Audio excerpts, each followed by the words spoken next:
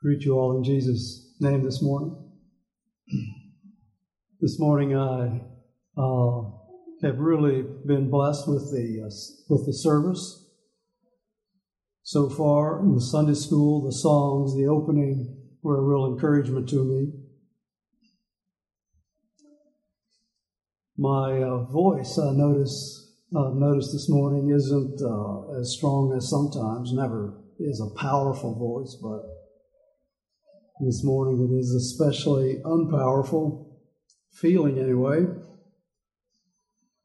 But I am excited about the message, and we sang a song this morning earlier, Like a River Glorious, and I was thinking of another hymn that we don't have in our hymnals, I don't think. There's a fountain free. 'Tis for you and me, let us haste, oh haste to its brink. 'Tis the fount of love from the source above, and he bids us all freely drink. Will you come to the fountain free? Will you come? 'Tis for you and me. Thirsty soul, hear the welcome call. 'Tis the fountain open for all. And then there's a living stream, and there's a rock that's cleft from which waters come. I want to think about the water of life this morning. And I want to begin in the Old Testament with Samson. I was reading in Judges the other day, finished Judges up, and I read about Samson, that tragic story, and there was a little detail that I had forgotten about. We're familiar with Samuel's story, the escalating conflict with the Philistines and the cycle of violence and revenge and more revenge, and how he had at one point started a field on fire and the Philistines were after him, and then he was at a place called Lehi, and you remember the donkey jawbone incident where he killed 1,000 Philistines. And what I especially noticed was in Judges 15, verses 16 through 20. And I'll read that from the New King James. It says it this way.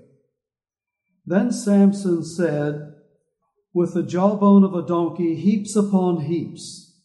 With the jawbone of a donkey, I have slain 1,000 men. And so it was when he had finished speaking that he threw the jawbone from his hand and called that place Ramath Lehi. And then he became very thirsty. So he cried out to the Lord and said, you have given this great deliverance by the hand of your servant. And now shall I die of thirst and fall into the hand of the uncircumcised?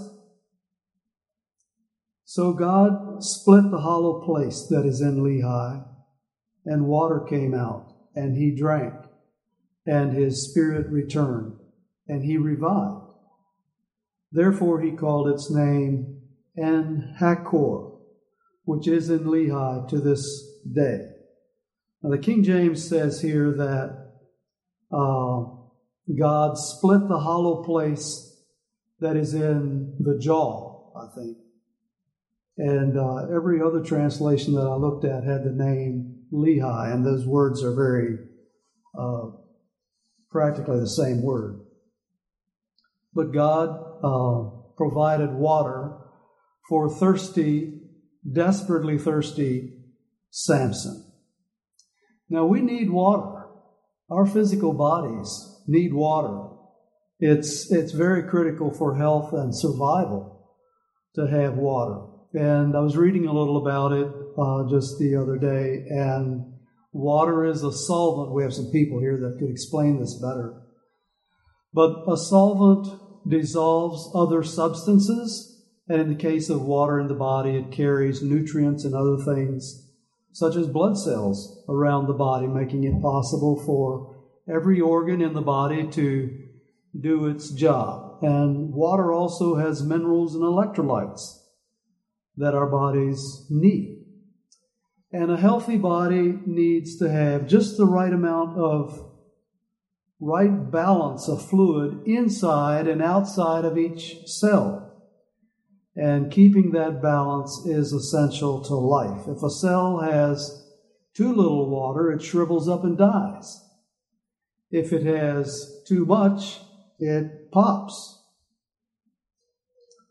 Our bodies are mostly water, from 50 to 70% or more, and that varies with age and with the proportion of muscle cells to fat cells. Muscle tissue has more water, and fat tissue has less water. And because men generally have more muscle than women, then generally they have more water than women in their bodies. And a younger person also tends to have more water than an older person for the same reason. Now, we can live without food for weeks, even, getting enough nutrients to live on from our own muscle and fat. But water is different. Without water, we'll die in a matter of days. And sooner, if we're in a warm place where we're perspiring enough to sweat and so forth and lose water that way. And I saw that a couple of years ago, it's not quite 2 years ago, that there was a group of migrants fleeing from Niger in Africa across the Sahara Desert, trying to reach Algeria. And when they were found, the group that was there in the desert, when they were found, they were all dead. 92 people, almost all women and children, lying in the desert, scattered over a fairly large area. They'd been trying to go somewhere to a well, where there was a well about 12 miles from where they were. And very hot, no water. They had been in a truck, and the truck broke down, and they figured it had been 2 weeks since they broke down. All dead. No water. So water is a big deal, and since ancient times, water and the water supply has been a critical thing. In Genesis 13, where Lot was facing a choice between the hills and the valley, he saw that the hills were kind of dry and barren compared to that green valley there beside the Jordan that was well watered like the garden of the Lord, it says in Genesis 13:10. So he chose the valley, the watered valley. And when the herdsmen of Gerar argued with the servants of Isaac about the wells of Abraham, it wasn't about just holes in the ground, it was about water rights. There were some tribal jealousies at work there as well, I think. I remember David was thirsty one time before he was king, and 3 of his extremely loyal, mighty men risked their lives to break through a group of Philistines to go to the well of Bethlehem to get a drink of water for David. And David was appalled that they had risked their lives to do that, and he refused to drink it. He poured it out to the Lord. It says, "Far be it from me, O Lord, that I should do this. This water was too precious. Life is too precious for them to have risked their lives." But being without water is a serious matter. And more than once in the Old Testament, besides the time of Samson, God miraculously provided water. Many years before Samson, one sweet story is about Hagar, Sarah's servant. She was in a predicament. She was sent away from Abraham's household because her and Abraham's son Ishmael had mocked young Isaac, and Sarah was upset and complained to Abraham. And so Abraham, with God's direction, early in the morning took bread and a skin of water, a bag of water of skin, and gave it to Hagar, put it on her shoulder, a water supply and food, and sent her away with little Ishmael. And she left and wandered in the wilderness of Beersheba. And every once in a while they would take a drink because they got thirsty. That's why he had sent the water along. But after a while, the water got low. And after a while, the water was gone. The skin was empty. And she knew that it was only a matter of time until her little son would die, and she lay him under some bushes. Now, this wasn't the first time that Hagar had been out in the wilderness. Sarah had sent her away, or Sarah had treated her so harshly at one point after Hagar was expecting Ishmael that she ran away. And she stopped by a well, and an angel pronounced a blessing on her child and told her to go back to Sarah and submit to him. But there at that well, she said, "Thou, God, seest me." And the well after that was called Bir Laharoi. Truly here I have seen him who looks after me. But now here she was in the desert again, and they weren't beside a well. And she went away from little Ishmael a good way off, about the distance of a bow shot, it says, for she didn't want to see him die. And she lifted up her voice and wept. And God heard the voice of the boy, it says, and the angel of God called to Hagar from heaven and said to her, "What troubles you, Hagar? Fear not, for God has heard the voice of the boy where he is. Up, lift up the boy and hold him fast with your hand, for I will make him into a great nation." And then God opened her eyes, and she saw a well of water. And she went and filled the skin with water and gave the boy a drink. And they obviously survived. Beautiful story of God's comfort and miraculously providing for their needs, the life-giving water. And we think quickly of the Israelites in the desert, and Moses leading them. And in Exodus 17, in Rephidim, there was no water for the people. And the people complained angrily to Moses, and they blamed him for their problem, and they accused him of bringing them out into the wilderness to kill them with thirst. And Moses cried out to God. And he was instructed to go to the rock in Horeb and to strike the rock, and water would come out of it. And that's what happened. And there was water for all the people.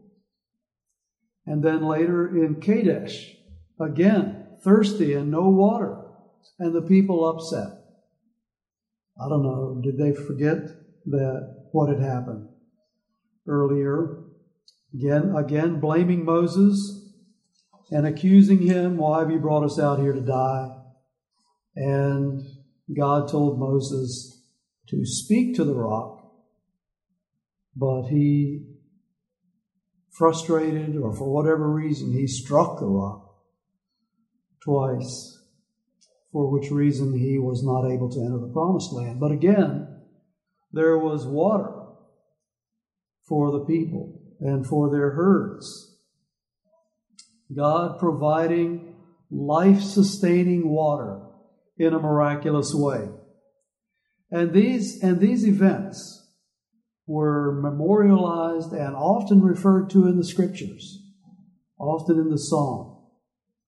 In Deuteronomy, speaking of God, who led thee through that great and terrible wilderness, wherein were fiery serpents and scorpions, and drought, where there was no water, who brought thee forth water out of the rock of flint. And in Psalm, he clave the rocks in the wilderness and gave them drink, as out of the great depths. He brought streams also out of the rock, and caused waters to run down like rivers. In Isaiah 48, and they thirsted not when he led them through the deserts. He caused the waters to flow out of the rock for them. He clave the rock also, and the waters gushed out, and numerous other places. But there is another thirst that we're well familiar with, and that is a spiritual thirst. A spiritual need that is only satisfied by a spiritual drink, the living water. And one place where Jesus talks about that and introduces it to someone is in John, when Jesus met the Samaritan woman. In John 4, if you want to turn there,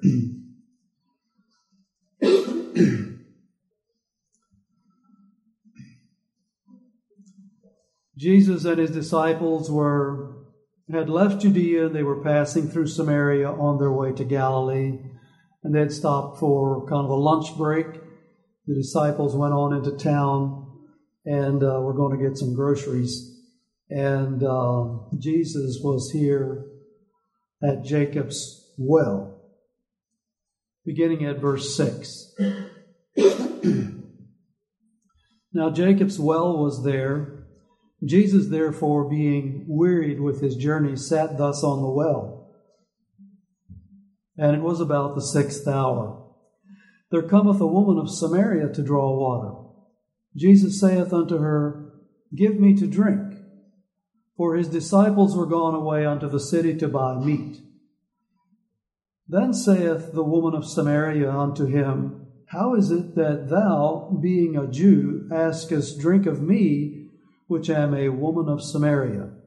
For the Jews have no dealings with the Samaritans. Jesus answered and said unto her, If thou knewest the gift of God, and who it is that saith to thee, Give me to drink, thou wouldst have asked of him, and he would have given thee living water. The woman saith unto him, Sir, thou hast nothing to draw with, and the well is deep.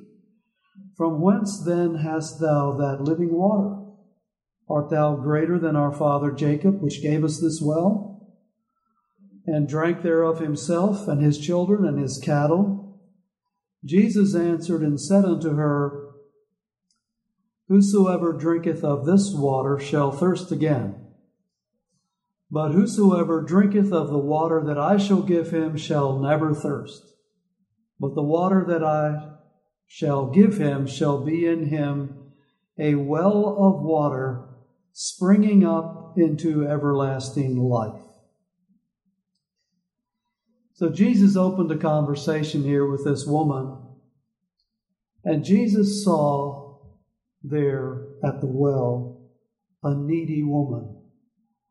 He saw a thirsty soul, a confused person. She was confused about what she really needed. She had been pursuing the wrong things. We don't even know her name, do we? We don't know what kind of a childhood she had, what kind of an upbringing she had, but it didn't direct her in a good way. She was pursuing things the way the world would pursue things.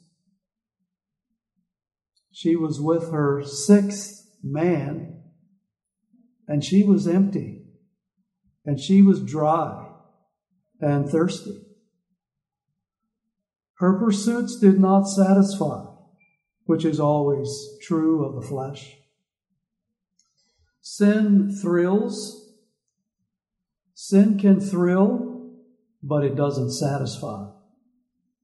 It rather often increases appetites for more sinful things.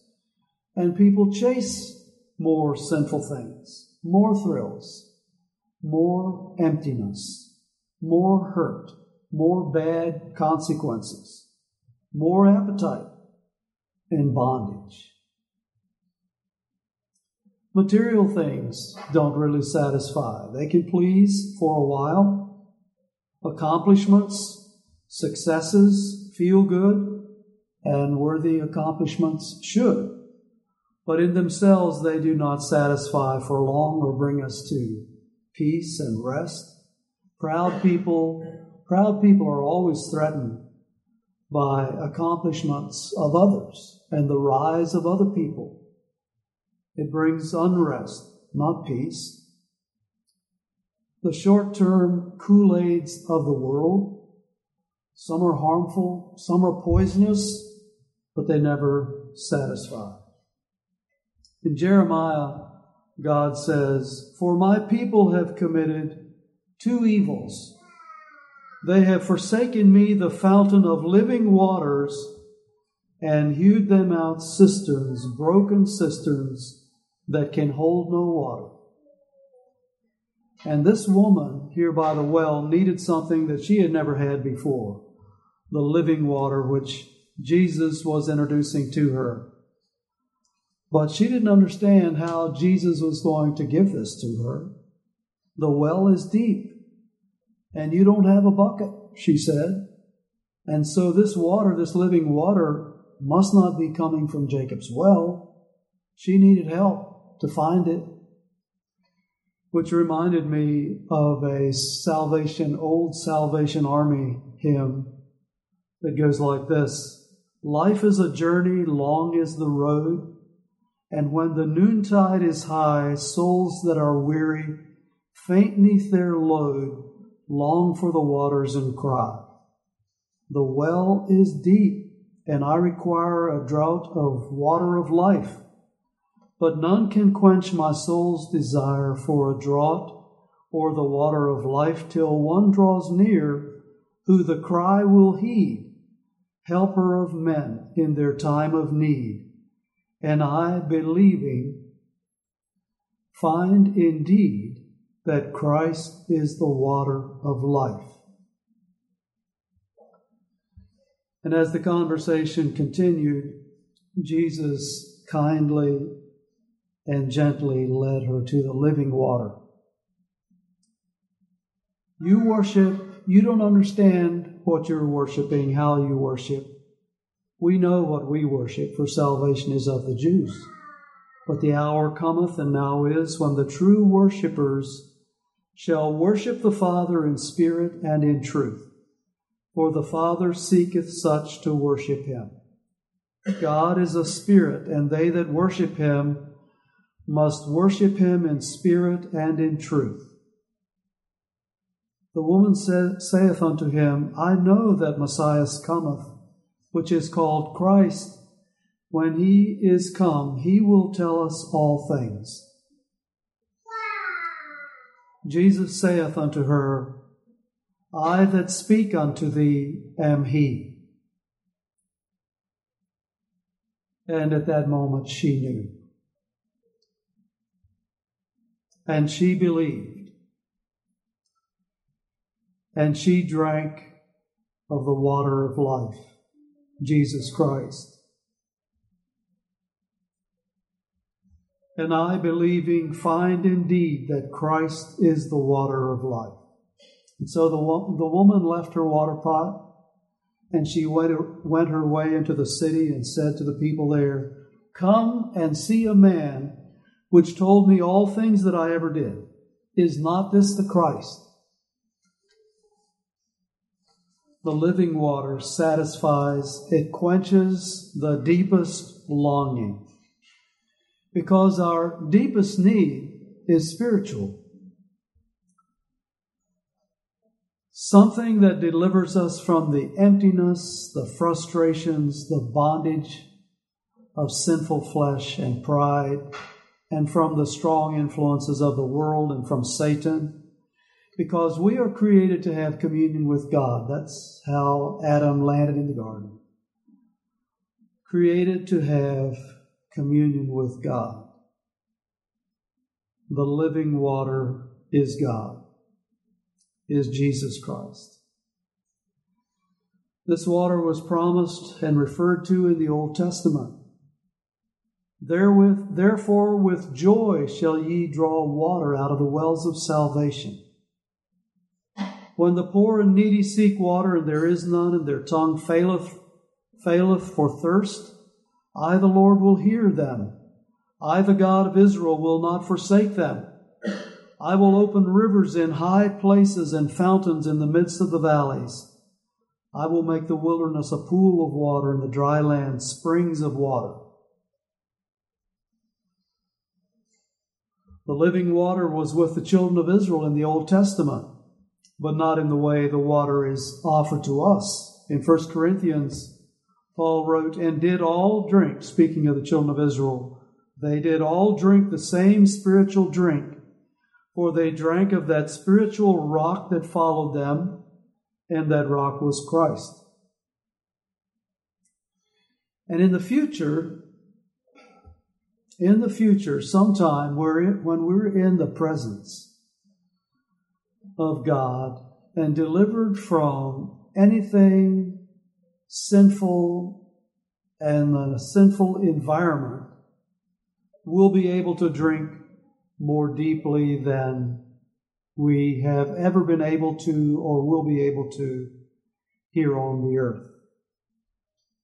For the Lamb which is in the midst of the throne shall feed them and shall lead them unto living fountains of waters, and God shall wipe away all tears from their eyes.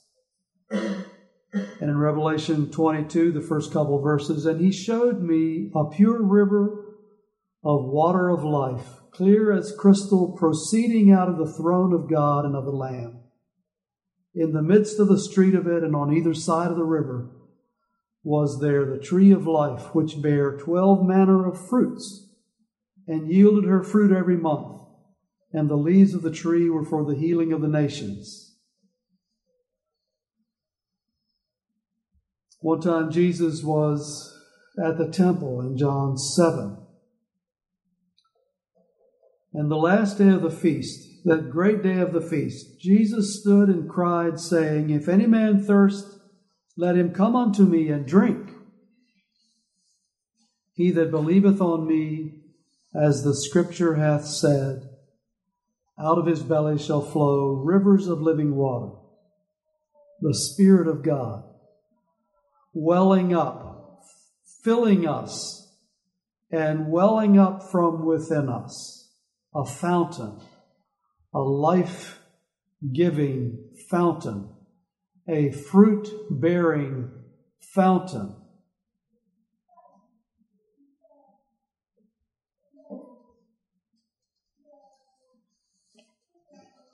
Are we thirsty?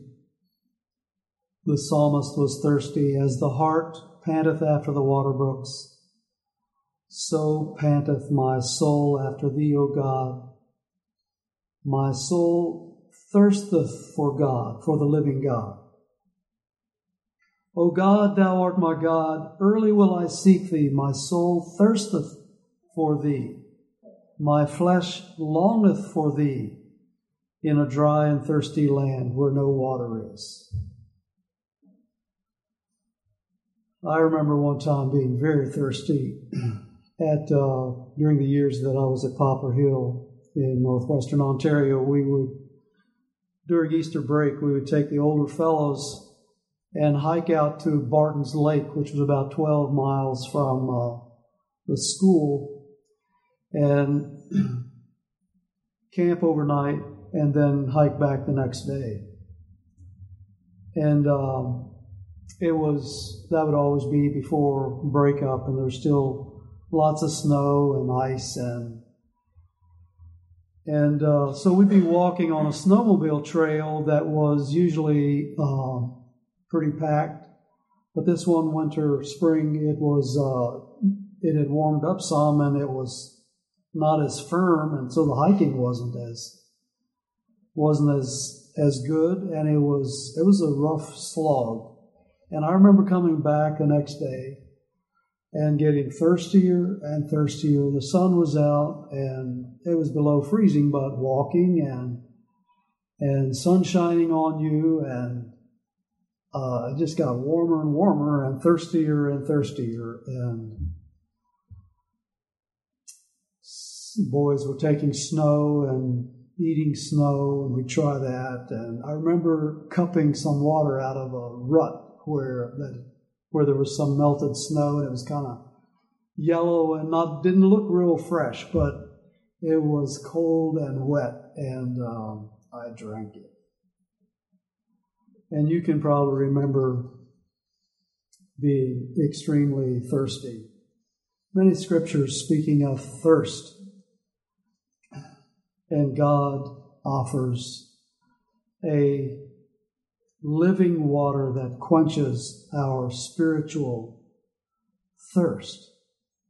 How do we drink? How do we increase our thirst? The psalmist said in Psalm 34, verse 8, "O taste and see that the Lord is good."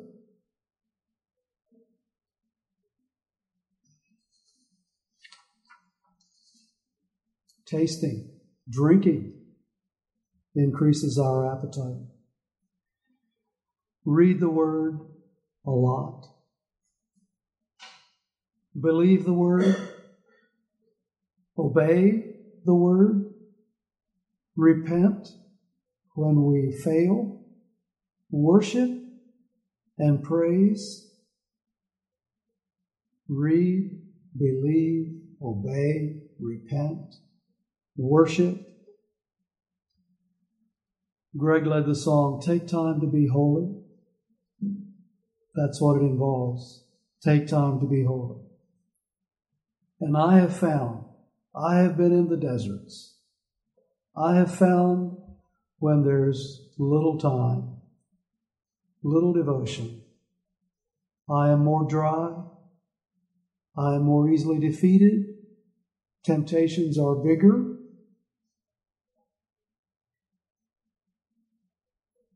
And I've fallen. When there's more time, it becomes richer. There's more victory, more peace, more endurance. That's what I've found. And I'm not a paragon, a great example here, but that's what I have found and testify. And, some people find their devotions dry.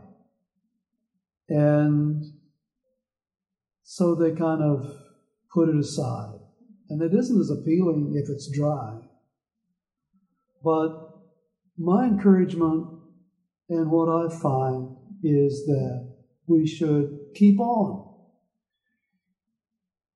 Keep on reading the Word, believing the Word, obeying the Word, repenting when we fail, and worshiping.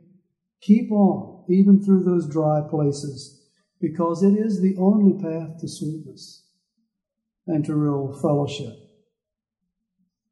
So we prioritize less fluff, more meat with our time, less news, more nutrients, more reading that has a spiritual challenge and instruction. The Bible, biographies of godly people. I picked up a free Kindle book here last week a biography of Mary Slessor, a missionary to Africa, very challenging as a youth and her ministry too. Books on prayer and spiritual life, and we had our excellent opening this morning. Paul drank deeply. Peter, James, and John drank deeply of the water of life. And that's the way. Read the Word, believe the Word, obey the Word, repent when we fail, worship and praise. Back to Samson, an interesting thing in those few verses. When he had finished that victory and when that was over, and he said, and all those fresh corpses were lying there around him, and he said, I have slain 1,000 men with the jawbone of a donkey. And when he finished, he threw the jawbone away. And he called that place Ramoth Lehi. And this means lifting up of the jawbone. That's what I saw that it means. Lifting up of the jawbone. Samson lifting up of the jawbone. Calling attention to Samson's triumph. Look what I did. But after God split that hollow place open, and a spring opened up, providing life-giving water, and he drank, and his spirit returned, it says, and he revived. Therefore, he decided he's going to rename it. Not Ramoth Lehi. Therefore, he called its name En-Hakkore.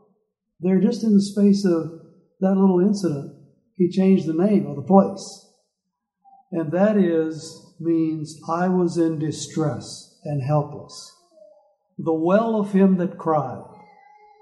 He was in distress and helpless, and God provided. It called attention to God.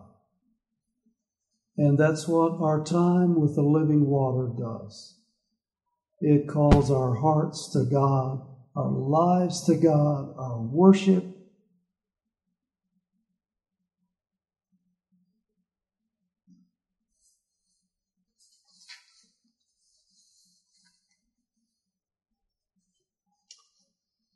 There is a fountain free, 'tis for you and me. Let us haste, O haste, to its brink.